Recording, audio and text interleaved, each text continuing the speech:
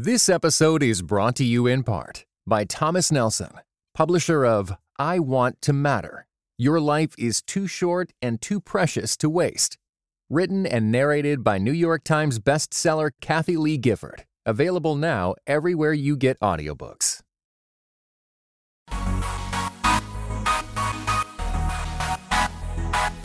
Dynamic voices for a diverse church. This is Pass the Mic. Hey folks, this is Jamar Tisby, and welcome to a special episode of Pass the Mic. Every year around the 4th of July, thoughtful people, historically informed people, racially conscious people start thinking about the meaning of the 4th of July for all people in America. We can think back to the Declaration of Independence and its lofty words about life, liberty, and the pursuit of happiness, knowing full well that in 1776, not all people were free, not all people had their liberty, and at the same time, certain people in the United States were declaring their independence from Britain. There were people of African descent, held in chains. Women had hardly any of their civil or human rights. Native Americans constantly being pushed off of their land and massacred. In so many ways, this was not a land of opportunity for everyone.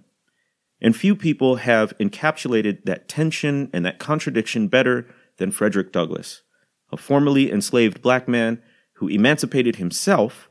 He went on to become an abolitionist and a statesman and an outspoken leader in the black freedom struggle, and indeed the American struggle for justice.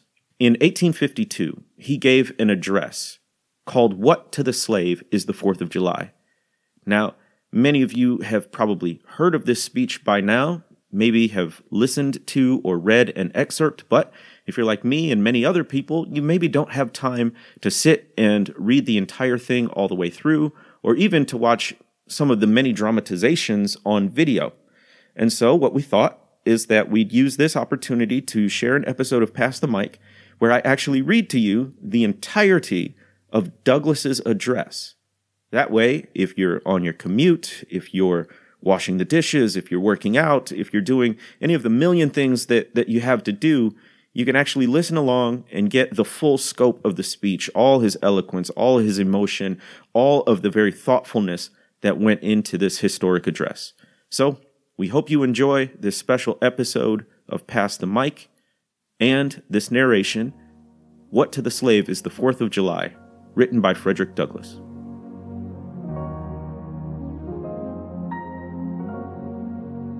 July 5th, 1852. Mr. President, friends and fellow citizens, he who could address this audience without a quailing sensation has stronger nerves than I have. I do not remember ever to have appeared as a speaker before any assembly more shrinkingly, nor with greater distrust of my ability than I do this day. A feeling has crept over me quite unfavorable to the exercise of my limited powers of speech. The task before me is one which requires much previous thought and study for its proper performance. I know that apologies of this sort are generally considered flat and unmeaning. I trust, however, that mine will not be so considered. Should I seem at ease, my appearance would much misrepresent me. The little experience I have had in addressing public meetings in country schoolhouses avails me nothing on the present occasion. The papers and placards say that I am to deliver a 4th of July oration. This certainly sounds large and out of the common way, for it is true that I have often had the privilege to speak in this beautiful hall and to address many who now honor me with their presence. But neither their familiar faces nor the perfect gauge I think I have of Corinthian Hall seems to free me from embarrassment. The fact is, ladies and gentlemen, the distance between this platform and the slave plantation from which I escaped is considerable, and the difficulties to be overcome in getting from the latter to the former are by no means slight. That I am here today is to me a matter of astonishment as well as of gratitude. You will not, therefore, be surprised if, in what I have to say, I evince no elaborate preparation nor grace of my speech with any high-sounding exordium. With little experience and with less learning, I have been able to throw my thoughts hastily and imperfectly together. And trusting to your patience and generous indulgence, I will proceed to lay them out before you. This, for the purpose of this celebration, is the 4th of July. It is the birthday of your national independence and of your political freedom. This, to you, is what the Passover was to the emancipated people of God. It carries your minds back to the day and to the act of your great deliverance, and to the signs and to the wonders associated with that act and that day. This celebration also marks the beginning of another year of your national life, and reminds you that the Republic of America is now 76 years old. I am glad, fellow citizens, that your nation is so young. 76 years, though a good old age for a man, is but a mere speck in the life of a nation. 70 years and 10 is the allotted time for individual men, but nations number their years by thousands. According to this fact, you are even now only in the beginning of your national career, still lingering in the period of childhood. I repeat, I am glad this is so. There is hope in the thought, and hope is much needed. Under the dark clouds which lower above the horizon, the eye of the reformer is met with angry flashes, portending disastrous times. But his heart may well beat lighter at the thought that America is young, and that she is still in the impressible stage of her existence. May he not hope that high lessons of wisdom, of justice, and of truth will yet give direction to her destiny? Were the nation older, the patriot's heart might be sadder and the reformer's brow heavier. Its future might be shrouded in gloom, and the hope of its prophets go out in sorrow. There is consolation in the thought that America is young.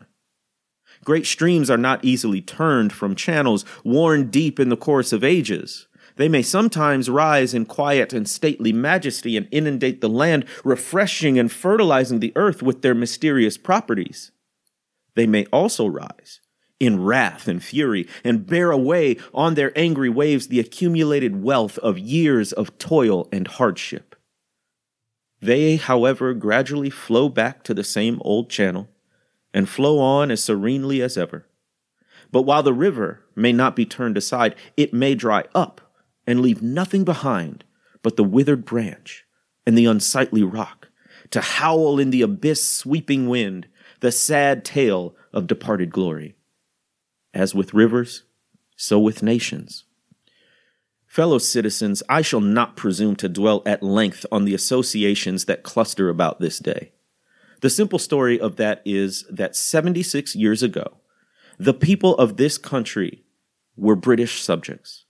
The style and title of, quote, your sovereign people, in which you now glory, was not then born. You were under the British crown. Your fathers esteemed the English government as the home government, and England was the fatherland. This home government, you know, although a considerable distance from your home, did, in the exercise of its parental prerogatives, impose upon its colonial children such restraints, burdens, and limitations as in its mature judgment it deemed wise, right, and proper. But your fathers, who had not adopted the fashionable idea of this day of the infallibility of government and the absolute character of its acts, presumed to differ from the home government in respect to the wisdom and the justice of some of those burdens and restraints. They went so far in their excitement as to pronounce the measures of government unjust, unreasonable, and oppressive, and altogether such as ought not to be quietly submitted to. I scarcely need to say, fellow citizens, that my opinion of these measures fully accords with that of your fathers. Such a declaration of agreement on my part would not be worth much to anybody. It would certainly prove nothing as to what part I might have taken had I lived during the great controversy of 1776. To say now that America was right and England wrong is exceedingly easy. Everybody can say it. The dastard, not less than the noble brave, can flippantly descant on the tyranny of England towards the American colonies. It is fashionable to do so. But there was a time when to pronounce against England and in favor of the cause of the colonies tried men's souls. They who did so were accounted in their day plotters of mischief, agitators and rebels, dangerous men, to side with the right against the wrong, with the weak against the strong, and with the oppressed against the oppressor. Here lies the merit, and the one which, of all others, seems unfashionable in our day. The cause of liberty may be stabbed by the men who glory in the deeds of your fathers. But to proceed, feeling themselves harshly and unjustly treated by the home government, your fathers, like men of honesty and men of spirit, earnestly sought redress. They petitioned and remonstrated. They did so in a decorous, respectful, and loyal manner. Their conduct was wholly unexceptionable. This, however, did not answer the purpose. They saw themselves treated with sovereign indifference, coldness, and scorn. Yet they persevered. They were not the men to look back. As the sheet anchor takes a firmer hold when the ship is tossed by the storm, so did the cause of your fathers grow stronger as it breasted the chilling blasts of kingly displeasure. The greatest and best of British statesmen admitted its justice, and the loftiest eloquence of the British Senate came to its support. But with that blindness which seems to be the unvarying characteristic of tyrants, since Pharaoh and his hosts were drowned in the Red Sea, the British government persisted in the exactions complained of. The madness of this course, we believe, is admitted now, even by England, but we fear the lesson is wholly lost on our present ruler. Oppression makes a wise man mad. Your fathers were wise men, and if they did not go mad, they became restive under this treatment. They felt themselves the victims of grievous wrongs, wholly incurable in the colonial capacity. With brave men, there is always a remedy for oppression. Just here, the idea of a total separation of the colonies from the crown was born. It was a startling idea, much more so than we at this distance of time regard it. The timid and the prudent, as has been intimated, of that day were of course shocked and alarmed by it. Such people lived then, had lived before, and will probably ever have a place on this planet, and their course in respect to any great change, no matter how great the good to be attained or the wrong to be redressed by it, may be calculated with as much precision as can be the course of the stars. They hate all changes but silver, gold, and copper change. Of this sort of change they are always strongly in favor. These people were called Tories in the days of your fathers, and the appellation probably conveyed the same idea that is meant by a more modern, though a somewhat less euphonious term, which we often find in our papers applied to some of our old politicians. Their opposition to the then dangerous thought was earnest and powerful, but amid all their terror and affrighted vociferations against it, the alarming and revolutionary idea moved on, and the country with it. On the 2nd day of July, 1776, the old Continental Congress, to the dismay of the lovers of ease and the worshippers of property, clothed that dreadful idea with all the authority of national sanction. They did so in the form of a resolution. And as we seldom hit upon resolutions drawn up in our day whose transparently is at all equal to this, it may refresh your minds and help my story if I read it. Quote, resolved that these united colonies are, and of right, ought to be free and independent states, that they are absolved from all allegiance to the British Crown, and that all political connection between them and the state of Great Britain is and ought to be dissolved. Citizens, your fathers made good that resolution. They succeeded, and today you reap the fruits of their success. The freedom gained is yours, and you, therefore, may properly celebrate this anniversary. The 4th of July is the first great fact in your nation's history, the very ring bolt in the chain of your yet undeveloped destiny. Pride and patriotism, not less than gratitude, prompt you to celebrate and to hold it in perpetual remembrance. I have said that the Declaration of Independence is the ring bolt to the chain of your nation's destiny, so indeed I regard it. The principles contained in that instrument are saving principles. Stand by those principles. Be true to them on all occasions, in all places, against all foes, and at whatever cost. From the round top of your ship of state, dark and threatening clouds may be seen. Heavy billows like mountains in the distance disclose to the leeward huge forms of flinty rocks. That bolt drawn, that chain broken, and all is lost. Cling to this day, cling to it and to its principles with the grasp of a storm-tossed mariner to a spar at midnight. The coming into being of a nation in any circumstances is an interesting event. But, besides general considerations, there were peculiar circumstances which make the advent of this republic an event of special attractiveness. The whole scene, as I look back to it, was simple, dignified, and sublime. The population of the country at the time stood at the insignificant number of 3 millions. The country was poor in the munitions of war. The population was weak and scattered, and the country a wilderness unsubdued. There were then no means of concert and combination such as exist now. Neither steam nor lightning had then been reduced to order and discipline. From the Potomac to the Delaware was a journey of many days. Under these and innumerable other disadvantages, your fathers declared for liberty and independence and triumphed. Fellow citizens, I am not wanting in respect for the fathers of this republic. The signers of the Declaration of Independence were brave men. They were great men, too, great enough to give fame to a great age. It does not often happen to a nation to raise at one time such a number of truly great men. The point from which I am compelled to view them is not certainly the most favorable, and yet I cannot contemplate their great deeds with less than admiration. They were statesmen, patriots, and heroes, and for the good they did and the principles they contended for, I will unite with you to honor their memory. They loved their country better than their own private interests, and, though this is not the highest form of human excellence, all will concede that it is a rare virtue, and that when it is exhibited, it ought to command respect.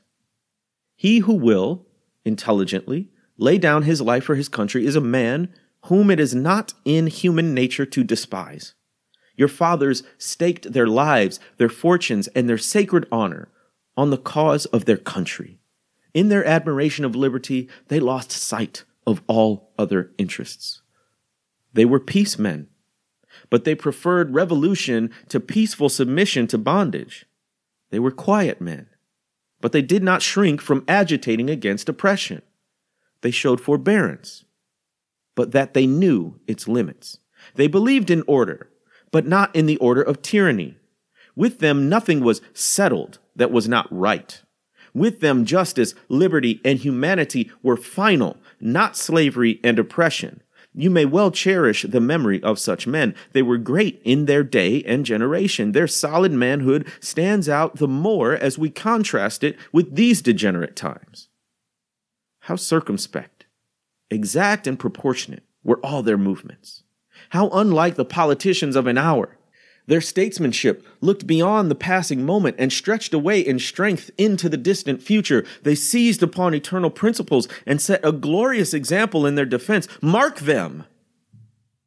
Fully appreciating the hardship to be encountered, firmly believing in the right of their cause, honorably inviting the scrutiny of an onlooking world, reverently appealing to heaven to attest their sincerity, soundly comprehending the solemn responsibility they were about to assume, wisely measuring the terrible odds against them, your fathers, the fathers of this republic, did most deliberately, under the inspiration of a glorious patriotism and with a sublime faith in the great principles of justice and freedom, lay deep the cornerstone of the national superstructure which has risen and still rises in grandeur around you. Of this fundamental work, this day is the anniversary. Our eyes are met with demonstrations of joyous enthusiasm. Banners and pennants wave exultingly on the breeze. The din of business, too, is hushed. Even Mammon seems to have quitted his grasp on this day. The ear-piercing fife and the stirring drum unite their accents with the ascending peal of 1,000 church bells. Prayers are made, hymns are sung, and sermons are preached in honor of this day, while the quick martial tramp of a great and multitudinous nation, echoed back by all the hills, valleys, and mountains of a vast continent, bespeak the occasion, one of thrilling and universal interest, nation's jubilee. Friends and citizens, I need not further enter into the causes which led to this anniversary. Many of you understand them better than I do. You could instruct me in regard to them. There is a branch of knowledge in which you feel perhaps a much deeper interest than your speaker. The causes which led to the separation of the colonies from the British Crown have never lacked for a tongue.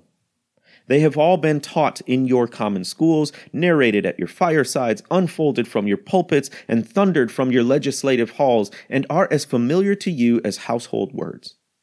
They form the staple of your national poetry and eloquence. I remember also that as a people, Americans are remarkably familiar with all the facts which make in their own favor. This is esteemed by some as a national trait, perhaps a national weakness. It is a fact that whatever makes for the wealth or for the reputation of Americans, and can be had cheap, will be found by Americans.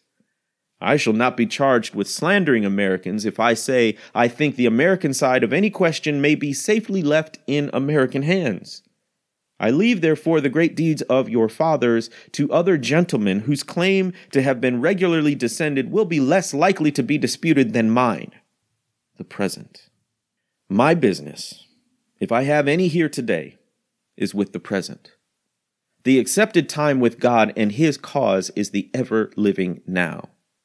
Trust no future, however pleasant. Let the dead past bury its dead. Act in the living present, heart within and God overhead.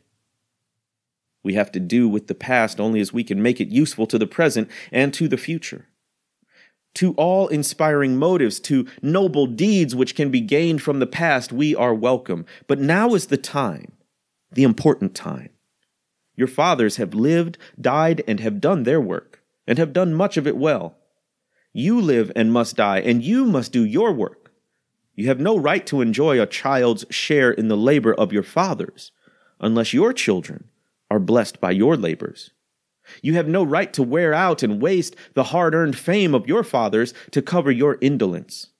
Sidney Smith tells us that men seldom eulogize the wisdom and virtues of their fathers, but to excuse some folly or wickedness of their own. This truth is not a doubtful one. There are illustrations of it near and remote, ancient and modern. It was fashionable hundreds of years ago for the children of Jacob to boast, "We have Abraham to our father," when they had long lost Abraham's faith and spirit.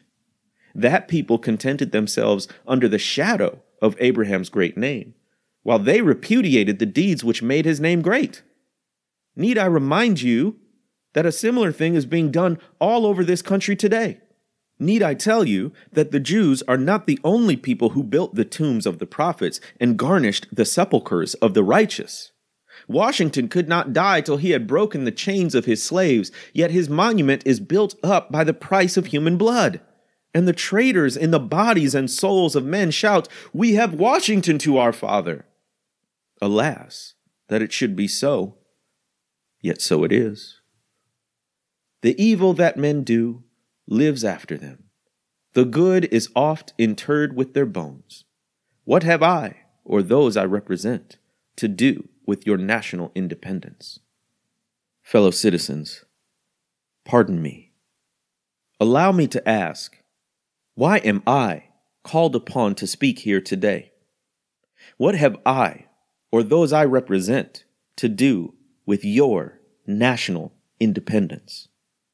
Are the great principles of political freedom and of natural justice embodied in that Declaration of Independence extended to us? And am I, therefore, called upon to bring our humble offering to the national altar and to confess the benefits and express devout gratitude for the blessings resulting from your independence to us? Would to God, both for your sakes and ours, that an affirmative answer could be truthfully returned to those questions. Then would my task be light and my burden easy and delightful. For who is there so cold that a nation's sympathy could not warm him?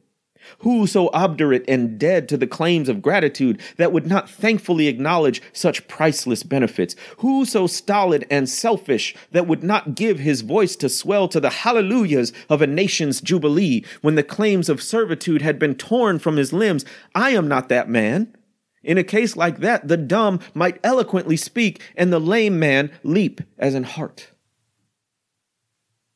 But such is not the state of the case.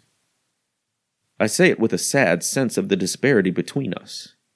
I am not included within the pale of this glorious anniversary. Your high independence only reveals the immeasurable distance between us. The blessings in which you this day rejoice are not enjoyed in common. The rich inheritance of justice, liberty, prosperity, and independence bequeathed by your fathers is shared by you, not by me. The sunlight that brought life and healing to you has brought stripes and death to me. This 4th of July is yours, not mine. You may rejoice, I must mourn. To drag a man in fetters into the grand illuminated temple of liberty and call upon him to join you in joyous anthems were inhuman mockery and sacrilegious irony. Do you mean, citizens, to mock me by asking me to speak today? If so, there is a parallel to your conduct, and let me warn you that it is dangerous to copy the example of a nation whose crimes, lowering up to heaven, were thrown down by the breath of the Almighty, burying that nation in irrecoverable ruin. I can today take up the plaintive lament of a peeled and woe-smitten people. By the rivers of Babylon, there we sat down. Yea, we wept when we remembered Zion. We hanged our harps upon the willows in the midst thereof. For there they that carried us away captive required of us a song. And they who wasted us required of us mirth, saying, Sing us one of the songs of Zion. How can we sing the Lord's song in a strange land? If I forget thee, O Jerusalem, let my right hand forget her cunning. If I do not remember thee, let my tongue cleave to the roof of my mouth. Fellow citizens, above your national tumultuous joy, I hear the mournful wail of millions whose chains, heavy and grievous yesterday, are today rendered more intolerable by the jubilee shouts that reach them. If I do forget, if I do not faithfully remember those bleeding children of sorrow this day, may my right hand forget her cunning, and may my tongue cleave to the roof of my mouth. To forget them, to pass lightly over their wrongs, and to chime in with the popular theme would be treason most scandalous and shocking, and would make me a reproach before God and the world. My subject, then, fellow citizens, is American slavery. I shall see this day and its popular characteristics from the slave's point of view. Standing there identified with the American bondman, making his wrongs mine, I do not hesitate to declare with all my soul that the character and conduct of this nation never looked blacker to me than on this 4th of July. Whether we turn to the declarations of the past or to the professions of the present, the conduct of the nation seems equally hideous and revolting. America is false to the past, false to the present, and solemnly binds herself to be false to the future.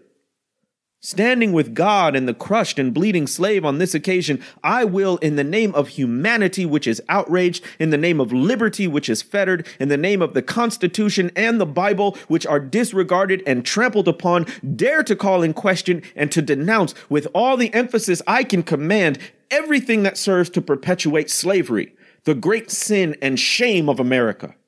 I will not equivocate. I will not excuse. I will use the severest language I can command, and yet not one word shall escape me that any man whose judgment is not blinded by prejudice or who is not at heart a slaveholder shall not confess to be right and just.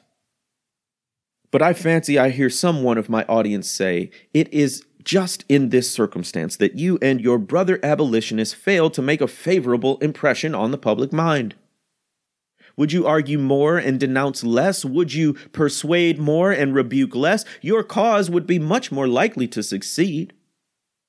But I submit, where all is plain, there is nothing to be argued. What point in the anti-slavery creed would you have me argue? On what branch of the subject do the people of this country need light? Must I undertake to prove that the slave is a man? That point is conceded already. Nobody doubts it. The slaveholders themselves acknowledge it in the enactment of laws for their government. They acknowledge it when they punish disobedience on the part of a slave. There are 72 crimes in the state of Virginia, which, if committed by a black man, no matter how ignorant he may be, subject him to the punishment of death, while only 2 of the same crimes will subject a white man to the like punishment. What is this but the acknowledgement that the slave is a moral, intellectual, and responsible being? The manhood of the slave is conceded. It is admitted in the fact that Southern statute books are covered with enactments forbidding, under severe fines and penalties, the teaching of the slave to read or write. When you can point to any such laws in reference to the beasts of the field, then I may consent to argue the manhood of the slave. When the dogs in your streets, when the fowls of the air, when the cattle on your hills, when the fish of the sea and the reptiles that crawl shall be unable to distinguish the slave from a brute, there will I argue with you that the slave is a man. For the present, it is enough to affirm the equal manhood of the Negro race. Is it not astonishing that while we were plowing, planting, and reaping, using all kinds of mechanical tools, erecting houses, constructing bridges, building ships, working in metals of brass, iron, copper, silver, and gold, that while we are reading, writing, and ciphering, acting as clerks, merchants, and secretaries, having among us lawyers, doctors, ministers, poets, authors, editors, orators, and teachers, that while we are engaged in all manner of enterprises common to other men, digging gold in California, capturing the whale in the Pacific, feeding sheep and cattle on the hillside, living, moving, acting, thinking, planning, living in families as husbands, wives, and children, and above all, confessing and worshiping the Christian God and looking hopefully for life and immortality beyond the grave, we are called upon to prove that we are men. Would you have me argue that man is entitled to liberty? That he is the rightful owner of his own body? You have already declared it. Must I argue the wrongfulness of slavery? Is that a question for Republicans? Is it to be settled by the rules of logic and argumentation as a matter beset with great difficulty involving a doubtful application of the principle of justice hard to be understood? How should I look today in the presence of Americans dividing and subdividing a discourse to show that men have a natural right to freedom, speaking of it relatively and positively, negatively and affirmatively? To do so would be to make myself ridiculous and to offer an insult to your understanding. There is not a man beneath the canopy of heaven that does not know that slavery is wrong for him. What? Am I to argue that it is wrong to make men brutes? To rob them of their liberty, to work them without wages, to keep them ignorant of their relations to their fellow men, to beat them with sticks, to flay their flesh with the lash, to load their limbs with irons, to hunt them with dogs, to sell them at auction, to sunder their families, to knock out their teeth, to burn their flesh, to starve them into obedience and submission to their masters? Must I argue that a system thus marked with blood and stained with pollution is wrong? No, I will not.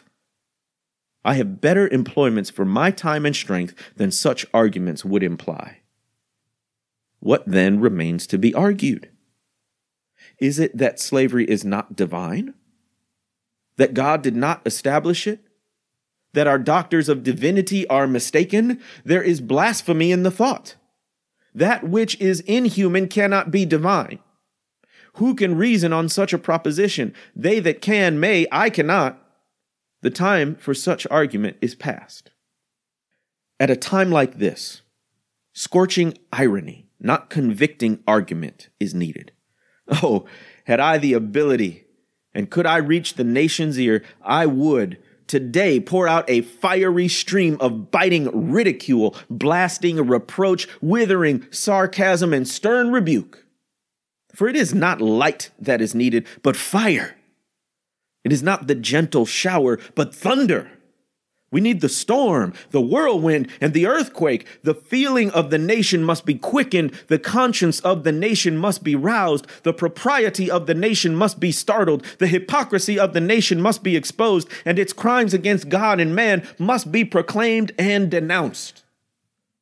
What to the American slave is your 4th of July? I answer, a day that reveals to him, more than all other days in the year, the gross injustice and cruelty to which he is the constant victim.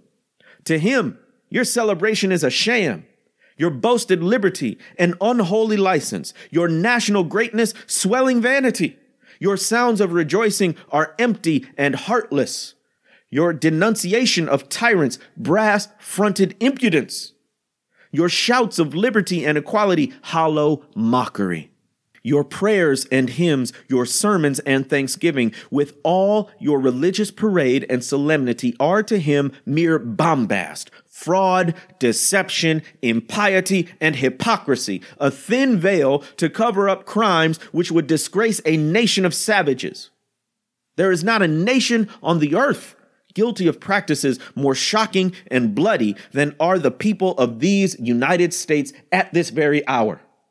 Go where you may, search where you will, roam through all the monarchies and despotisms of the old world, travel through South America, search out every abuse, and when you have found the last, lay your facts by the side of the everyday practices of this nation, and you will say with me that for revolting barbarity and shameless hypocrisy, America reigns without a rival. Take the American slave trade, which we are told by the papers is especially prosperous just now. Ex-Senator Benton tells us that the price of men was never higher than now. He mentions the fact to show that slavery is in no danger. This trade is one of the peculiarities of American institutions. It is carried on in all the large towns and cities in one half of this confederacy, and millions are pocketed every year by dealers in this horrid traffic. In several states, this trade is a chief source of wealth. It is called, in contradistinction to the foreign slave trade, the internal slave trade. It is probably called so too in order to divert from it the horror with which the foreign slave trade is contemplated. That trade has long since been denounced by this government as piracy. It has been denounced with burning words from the high places of this nation as an execrable traffic. To arrest it, to put an end to it, this nation keeps a squadron at an immense cost on the coast of Africa. Everywhere in this country, it is safe to speak of this foreign slave trade as a most inhuman traffic opposed alike to the laws of God and of man. The duty to extirpate and destroy it is admitted even by our doctors of divinity. In order to put an end to it, some of these last have consented that their colored brethren, nominally free, should leave this country and establish themselves on the western coast of Africa. It is, however, a notable fact that while so much execration is poured out by Americans upon those engaged in the foreign slave trade, the men engaged in the slave trade between the states pass without condemnation, and their business is deemed honorable. Behold the practical operation of this internal slave trade, the American slave trade, sustained by American politics and American religion. Here you will see men and women reared like swine for the market. You know what is a swine drover? I will show you a man drover. They inhabit all our southern states. They perambulate the country and crowd the highways of the nation with droves of human stock. You will see one of these human flesh jobbers armed with pistol, whip, and bowie knife, driving a company of 100 men, women, and children from the Potomac to the slave market at New Orleans. These wretched people are to be sold singly or in lots to suit purchasers. They are food for the cotton field and the deadly sugar mill. Mark the sad procession as it moves wearily along, and the inhuman wretch who drives them. Hear his savage yells and his blood-chilling oaths as he hurries on his affrighted captives. There, see the old man, with locks thinned and gray. Cast one glance, if you please, upon that young mother, whose shoulders are bare to the scorching sun, her briny tears falling on the brow of the babe in her arms. See, too, that girl of 13, weeping, yes, weeping, as she thinks of the mother from whom she has been torn. The drove moves tardily. Heat and sorrow have nearly consumed their strength. Suddenly you hear a quick snap, like the discharge of a rifle. The fetters clank, and the chain rattles simultaneously. Your ears are saluted with a scream that seems to have torn its way to the center of your soul. The crack you heard was the sound of the slave whip. The scream you heard was from the woman you saw with the babe. Her speed had faltered under the weight of her child and her chains. That gash on her shoulder tells her to move on. Follow the drove to New Orleans. Attend the auction. See men examined like horses. See the forms of women rudely and brutally exposed to the shocking gaze of American slave buyers. See this drove sold and separated forever, and never forget the deep, sad sobs that arose from that scattered multitude. Tell me, citizens, where, under the sun, you can witness a spectacle more fiendish and shocking.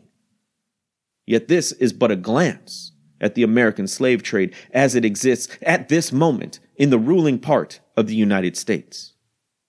I was born amid such sights and scenes. To me, the American slave trade is a terrible reality. When a child, my soul was often pierced with a sense of its horrors. I lived on Philpott Street, Fells Point, Baltimore, and have watched from the wharves the slave ships in the basin, anchored from the shore with their cargoes of human flesh, waiting for favorable winds to waft them down to the Chesapeake. There was at that time a grand slave mart, kept at the head of Pratt Street by Austin Wadfolk. His agents were sent into every town and country in Maryland announcing their arrival, through the papers and on flaming handbills headed "Cash for Negroes." These men were generally well-dressed men and very captivating in their manners, ever ready to drink, to treat, and to gamble. The fate of many a slave has depended upon the turn of a single card. And many a child has been snatched from the arms of its mother by bargains arranged in a state of brutal drunkenness. The fleshmongers gather up their victims by dozens and drive them chained to the General Depot at Baltimore. When a sufficient number have been collected here, a ship is chartered for the purpose of conveying the forlorn crew to Mobile or to New Orleans. From the slave prison to the ship, they are usually driven in the darkness of night, for since the anti-slavery agitation, a certain caution is observed. In the deep, still darkness of midnight, I have been often aroused by the dead heavy footsteps and the piteous cries of the chained gangs that passed our doors. The anguish of my boyish heart was intense, and I was often consoled when speaking to my mistress in the morning to hear her say that the custom was very wicked, that she hated to hear the rattle of the chains and the heart-rending cries. I was glad to find one who sympathized with me in my horror. Fellow citizens, this murderous traffic is today in active operation in this boasted republic. In the solitude of my spirit, I see clouds of dust raised on the highways of the South. I see the bleeding footsteps. I hear the doleful wail of fettered humanity on the way to the slave markets, where the victims are to be sold like horses, sheep, and swine, knocked off to the highest bidder. There I see the tenderest ties ruthlessly broken to gratify the lust, caprice, and rapacity of the buyers and sellers of men. My soul sickens at the sight. Is this the land your fathers loved, the freedom which they toiled to win? Is this the earth whereon they moved? Are these the graves they slumber in? But still a more inhuman, disgraceful, and scandalous state of things remains to be presented. By an act of the American Congress not yet 2 years old, slavery has been nationalized in its most horrible and revolting form. By that act, Mason and Dixon's line has been obliterated. New York has become as Virginia, and the power to hold, hunt, and sell men, women, and children as slaves remains no longer a mere state institution, but is now an institution of the whole United States. The power is coextensive with the Star-Spangled Banner and American Christianity. Where these go, may also go the merciless slave hunter. Where these are, man is not sacred. He is a bird for the sportsman's gun. By that most foul and fiendish of all human decrees, the liberty and person of every man are put in peril. Your broad republic domain is hunting ground for men, not for thieves and robbers, enemies of society merely, but for men guilty of no crime. Your lawmakers have commanded all good citizens to engage in this hellish sport. Your president, your secretary of state, your lords, nobles, and ecclesiastics enforce as a duty you owe to your free and glorious country and to your God that you do this accursed thing. Not fewer than 40 Americans have, within the past 2 years, been hunted down and without a moment's warning, hurried away in chains and consigned to slavery and excruciating torture. Some of these have had wives and children dependent on them for bread, but of this no account was made. The right of the hunter to his prey stands superior to the right of marriage, and to all rights in this republic, the rights of God included. For black men, there are neither law, justice, humanity, nor religion. The fugitive slave law makes mercy to them a crime and bribes the judge who tries them. An American judge gets $10 for every victim he consigns to slavery and $5 when he fails to do so. The oath of any two villains is sufficient under this hell-black enactment to send the most pious and exemplary black man into the remorseless jaws of slavery. His own testimony is nothing. He can bring no witness for himself. The minister of American justice is bound by the law to hear but one side, and that side is the side of the oppressor. Let this damning fact be perpetually told. Let it be thundered around the world that in tyrant-killing, king-hating, people-loving, democratic, Christian America, the seats of justice are filled with judges who hold their offices under an open and palpable bribe and are bound in deciding in the case of a man's liberty only to hear his accusers. In glaring violation of justice, in shameless disregard of the forms of administering law, in cunning arrangement to entrap the defenseless, and in diabolical intent, this fugitive slave law stands alone in the annals of tyrannical legislation. I doubt if there ever be another nation on the globe having the brass and the baseness to put such a law on the statute book. If any man in this assembly thinks differently from me in this matter and feels able to disprove my statements, I will gladly confront him at any suitable time and place he may select. I take this law to be one of the grossest infringements of Christian liberty, and if the churches and ministers of our country were not stupidly blind or most wickedly indifferent, they too would so regard it. At the very moment that they are thanking God for the enjoyment of civil and religious liberty and for the right to worship God according to the dictates of their own consciences, they are utterly silent in respect to a law which robs religion of its chief significance and makes it utterly worthless to a world lying in wickedness. Did this law concern the mint, the anise, and cumin? Abridge the right to sing psalms, to partake of the sacrament, or to engage in any of the ceremonies of religion, it would be smitten by the thunder of 1,000 pulpits. A general shout would go up from the church demanding repeal, repeal, instant repeal. And it would go hard with it, that politician who presumed to solicit the votes of the people without inscribing this motto on his banner. Further, if this demand were not complied with, another Scotland would be added to the history of religious liberty, and the stern old Covenanters would be thrown into the shade. A John Knox would be seen at every church door and heard from every pulpit, and Fillmore would have no more quarter than was shown by Knox to the beautiful but treacherous Queen Mary of Scotland. The fact that the church of our country, with fractional exceptions, does not esteem the fugitive slave law as a declaration of war against religious liberty implies that church regards religion simply as a form of worship, an empty ceremony, and not a vital principle requiring active benevolence, justice, love, and goodwill towards man.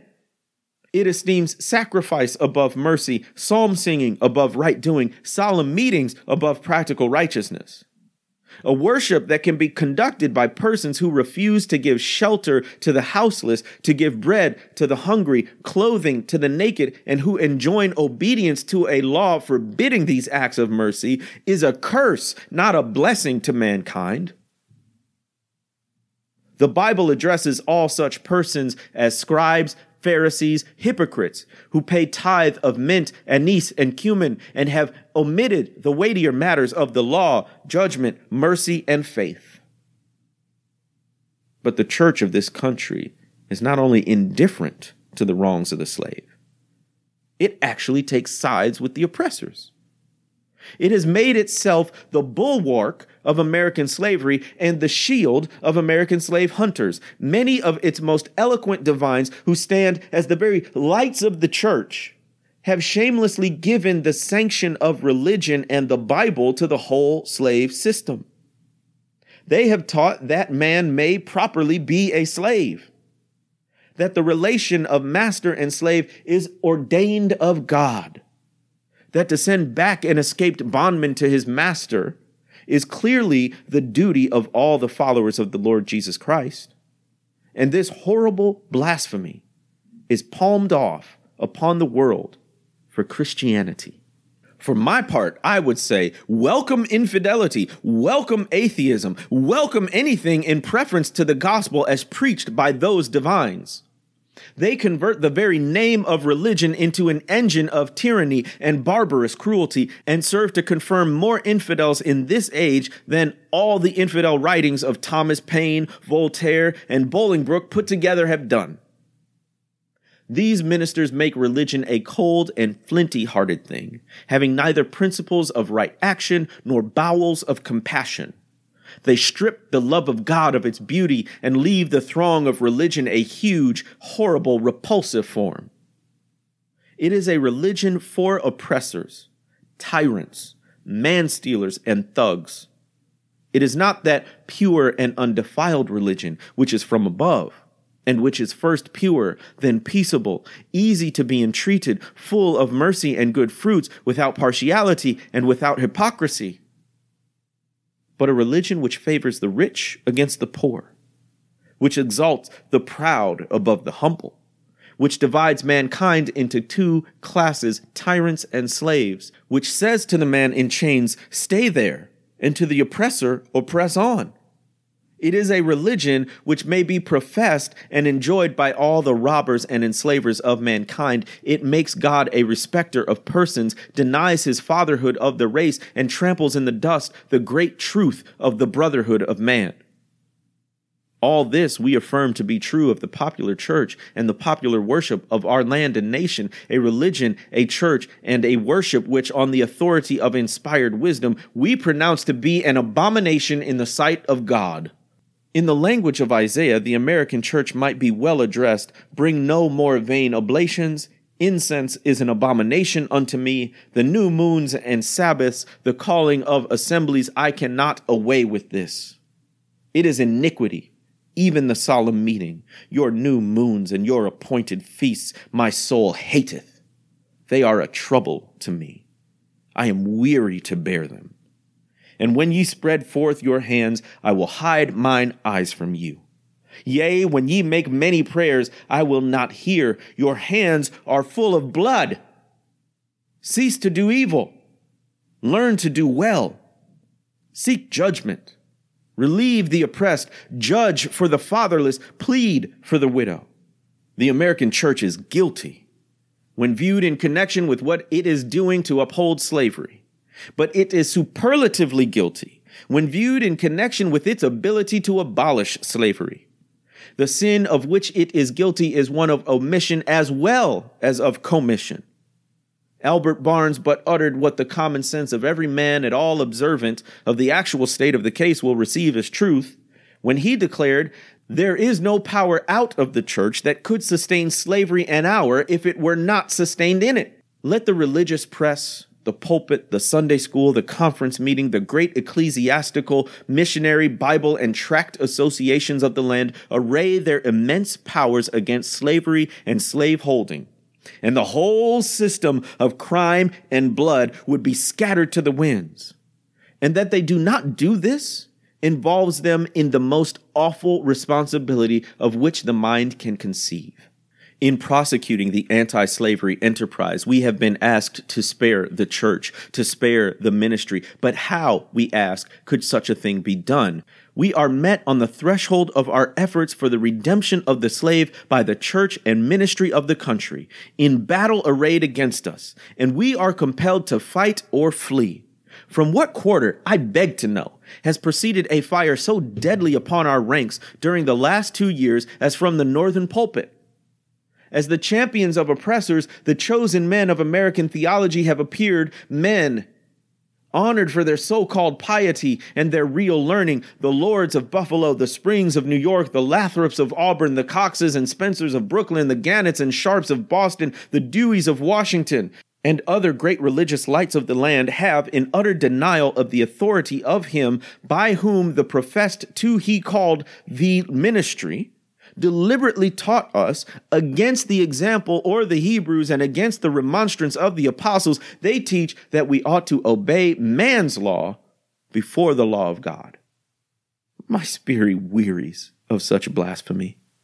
And how such men can be supported as the standing types and representatives of Jesus Christ is a mystery which I leave others to penetrate.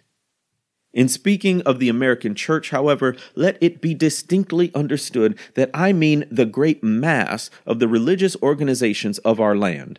There are exceptions, and I thank God that there are.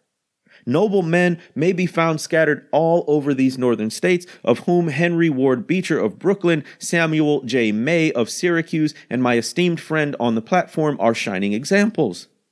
And let me say further, that upon these men lies the duty to inspire our ranks with high religious faith and zeal, and to cheer us on in the great mission of the slave's redemption from his chains. One is struck with the difference between the attitude of the American church toward the anti-slavery movement and that occupied by the churches in England towards a similar movement in that country. There, the church, true to its mission of ameliorating, elevating, and improving the condition of mankind, came forward promptly, bound up the wounds of the West Indian slave, and restored him to his liberty. There, the question of emancipation was a highly religious question. It was demanded in the name of humanity and according to the law of the living God. The Sharps, the Clarksons, the Wilberforces, the Buxtons, and Burchells, and the Nibbs were all alike famous for their piety and for their philanthropy. The anti-slavery movement there was not an anti-church movement, for the reason that the church took its full share in prosecuting that movement, and the anti-slavery movement in this country will cease to be an anti-church movement when the church of this country shall assume a favorable instead of a hostile position towards that movement. Americans, your Republican politics, not less than your Republican religion, are flagrantly inconsistent. You boast of your love of liberty, your superior civilization, and your pure Christianity, while the whole political power of the nation, as embodied in the two great political parties, is solemnly pledged to support and perpetuate the enslavement of 3 millions of your countrymen. You hurl anathemas at the crowned-headed tyrants of Russia and Austria and pride yourselves on your democratic institutions, while you yourselves consent to be the mere tools and bodyguards of the tyrants of Virginia and Carolina. You invite to your shores fugitives of oppression from abroad, honor them with banquets, greet them with ovations, cheer them, toast them, salute them, protect them, and pour out your money to them like water. But the fugitives from your own land you advertise, hunt, arrest, shoot, and kill. You glory in your refinement and your universal education, yet you maintain a system as barbarous and dreadful as ever stained the character of a nation, a system begun in avarice, supported in pride, and perpetuated in cruelty. You shed tears over fallen Hungary and make the sad story of her wrongs the theme of your poets, statesmen, and orators, till your gallant sons are ready to fly to arms to vindicate her cause against her oppressors. But in regard to the 10,000 wrongs of the American slave, you would enforce the strictest silence and would hail him as an enemy of the nation who dares to make those wrongs the subject of public discourse.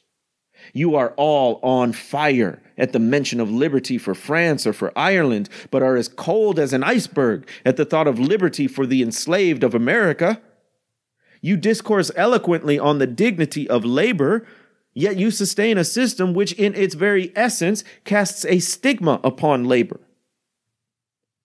You can bare your bosom to the storm of British artillery to throw off a 3-penny tax on tea, and yet wring the last hard-earned farthing from the grasp of the black laborers of your country.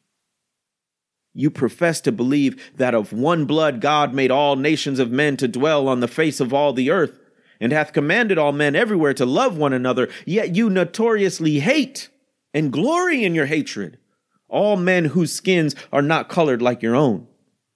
You declare before the world and are understood by the world to declare that you hold these truths to be self-evident, that all men are created equal and are endowed by their Creator with certain inalienable rights, and that among these are life, liberty, and the pursuit of happiness. And yet you hold securely in a bondage which, according to your own Thomas Jefferson, is worse than ages of that which your fathers rose in rebellion to oppose.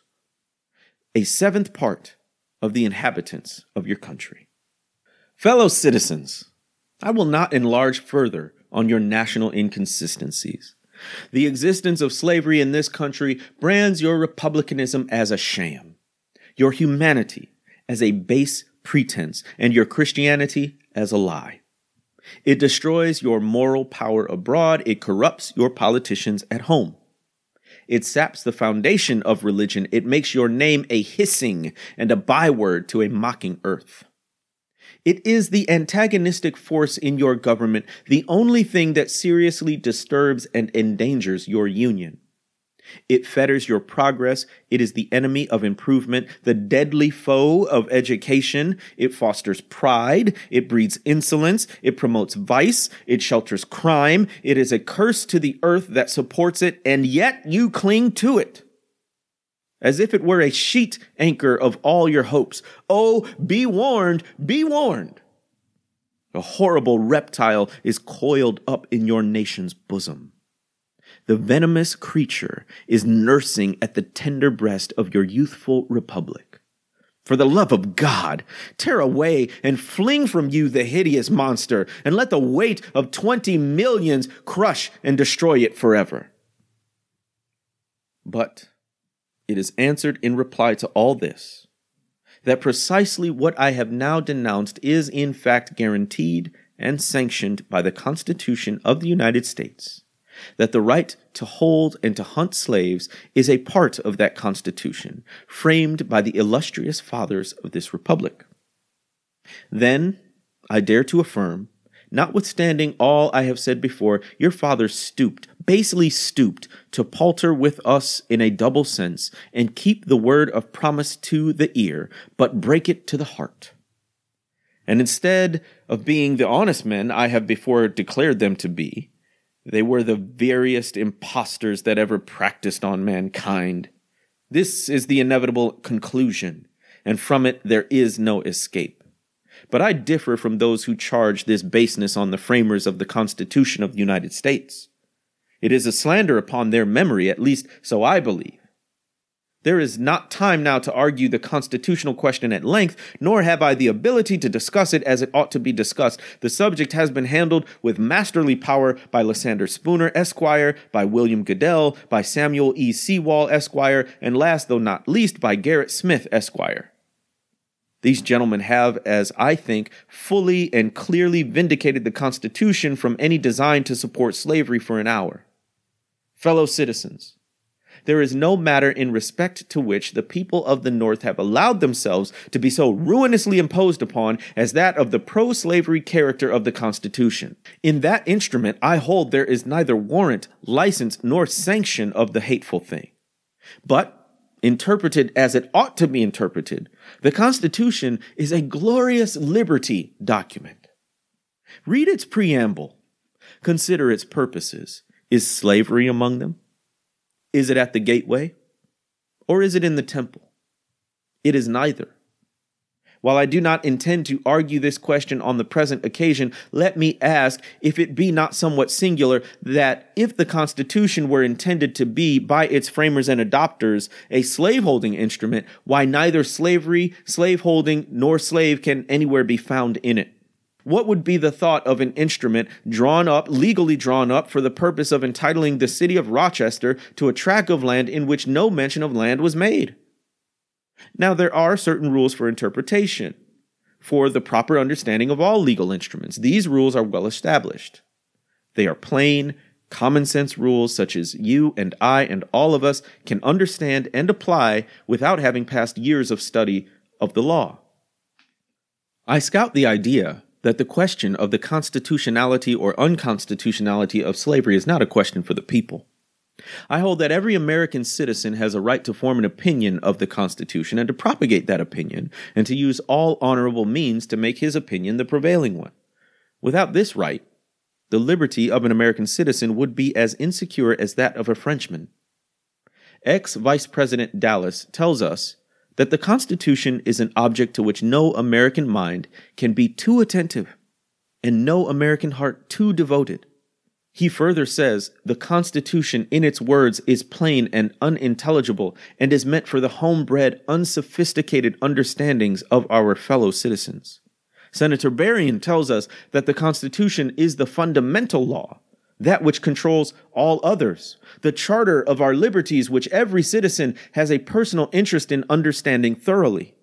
The testimony of Senator Breese, Lewis Cass, and many others that might be named, who are everywhere esteemed as sound lawyers, so regard the Constitution. I take it, therefore, that it is not presumption in a private citizen to form an opinion of that instrument. Now take the Constitution according to its plain reading, and I defy the presentation of a single pro-slavery clause in it. On the other hand, it will be found to contain principles and purposes entirely hostile to the existence of slavery. I have detained my audience entirely too long already. At some future period, I will gladly avail myself of an opportunity to give this subject a full and fair discussion.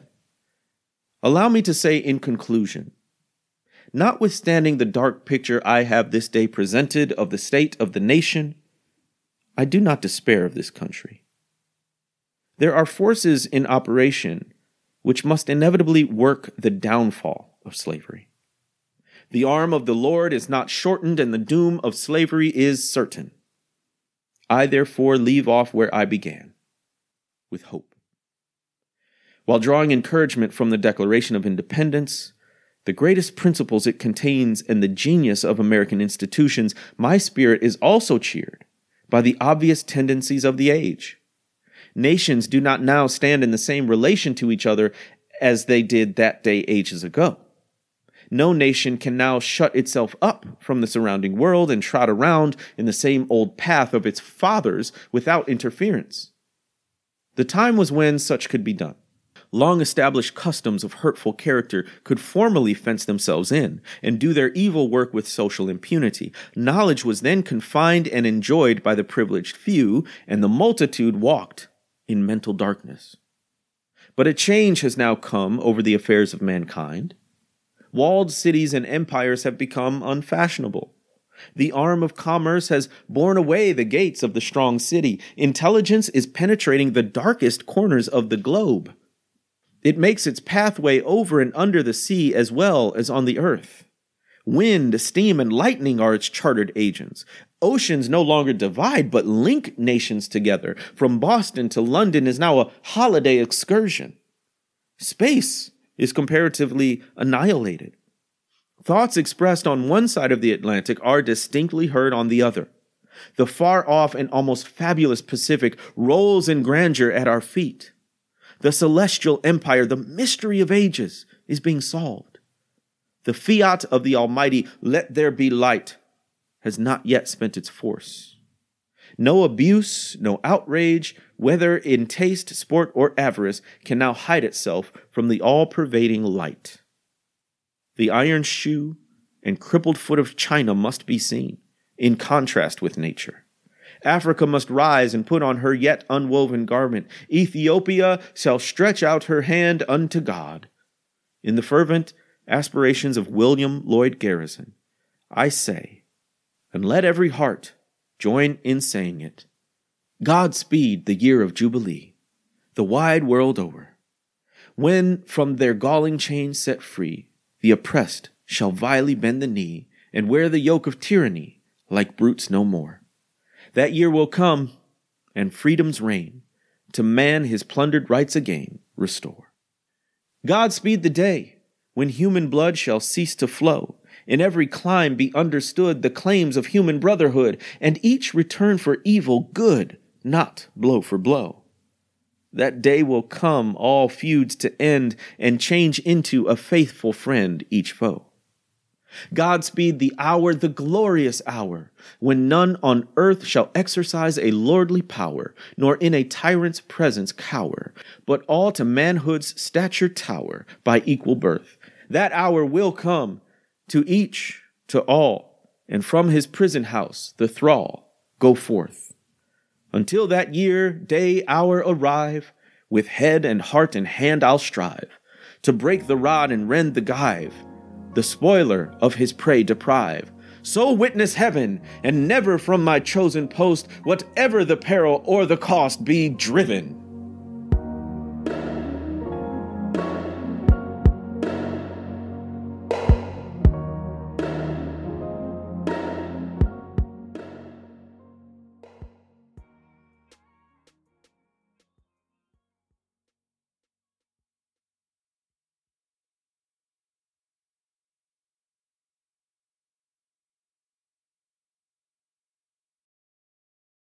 This episode was brought to you in part by the Compelled Podcast, which uses gripping, immersive storytelling to bring Christian testimonies to life. Listen to missionaries, addicts, martyrs, and more who have seen Jesus at work in unbelievable ways. Listen on your podcast app or compelledpodcast.com.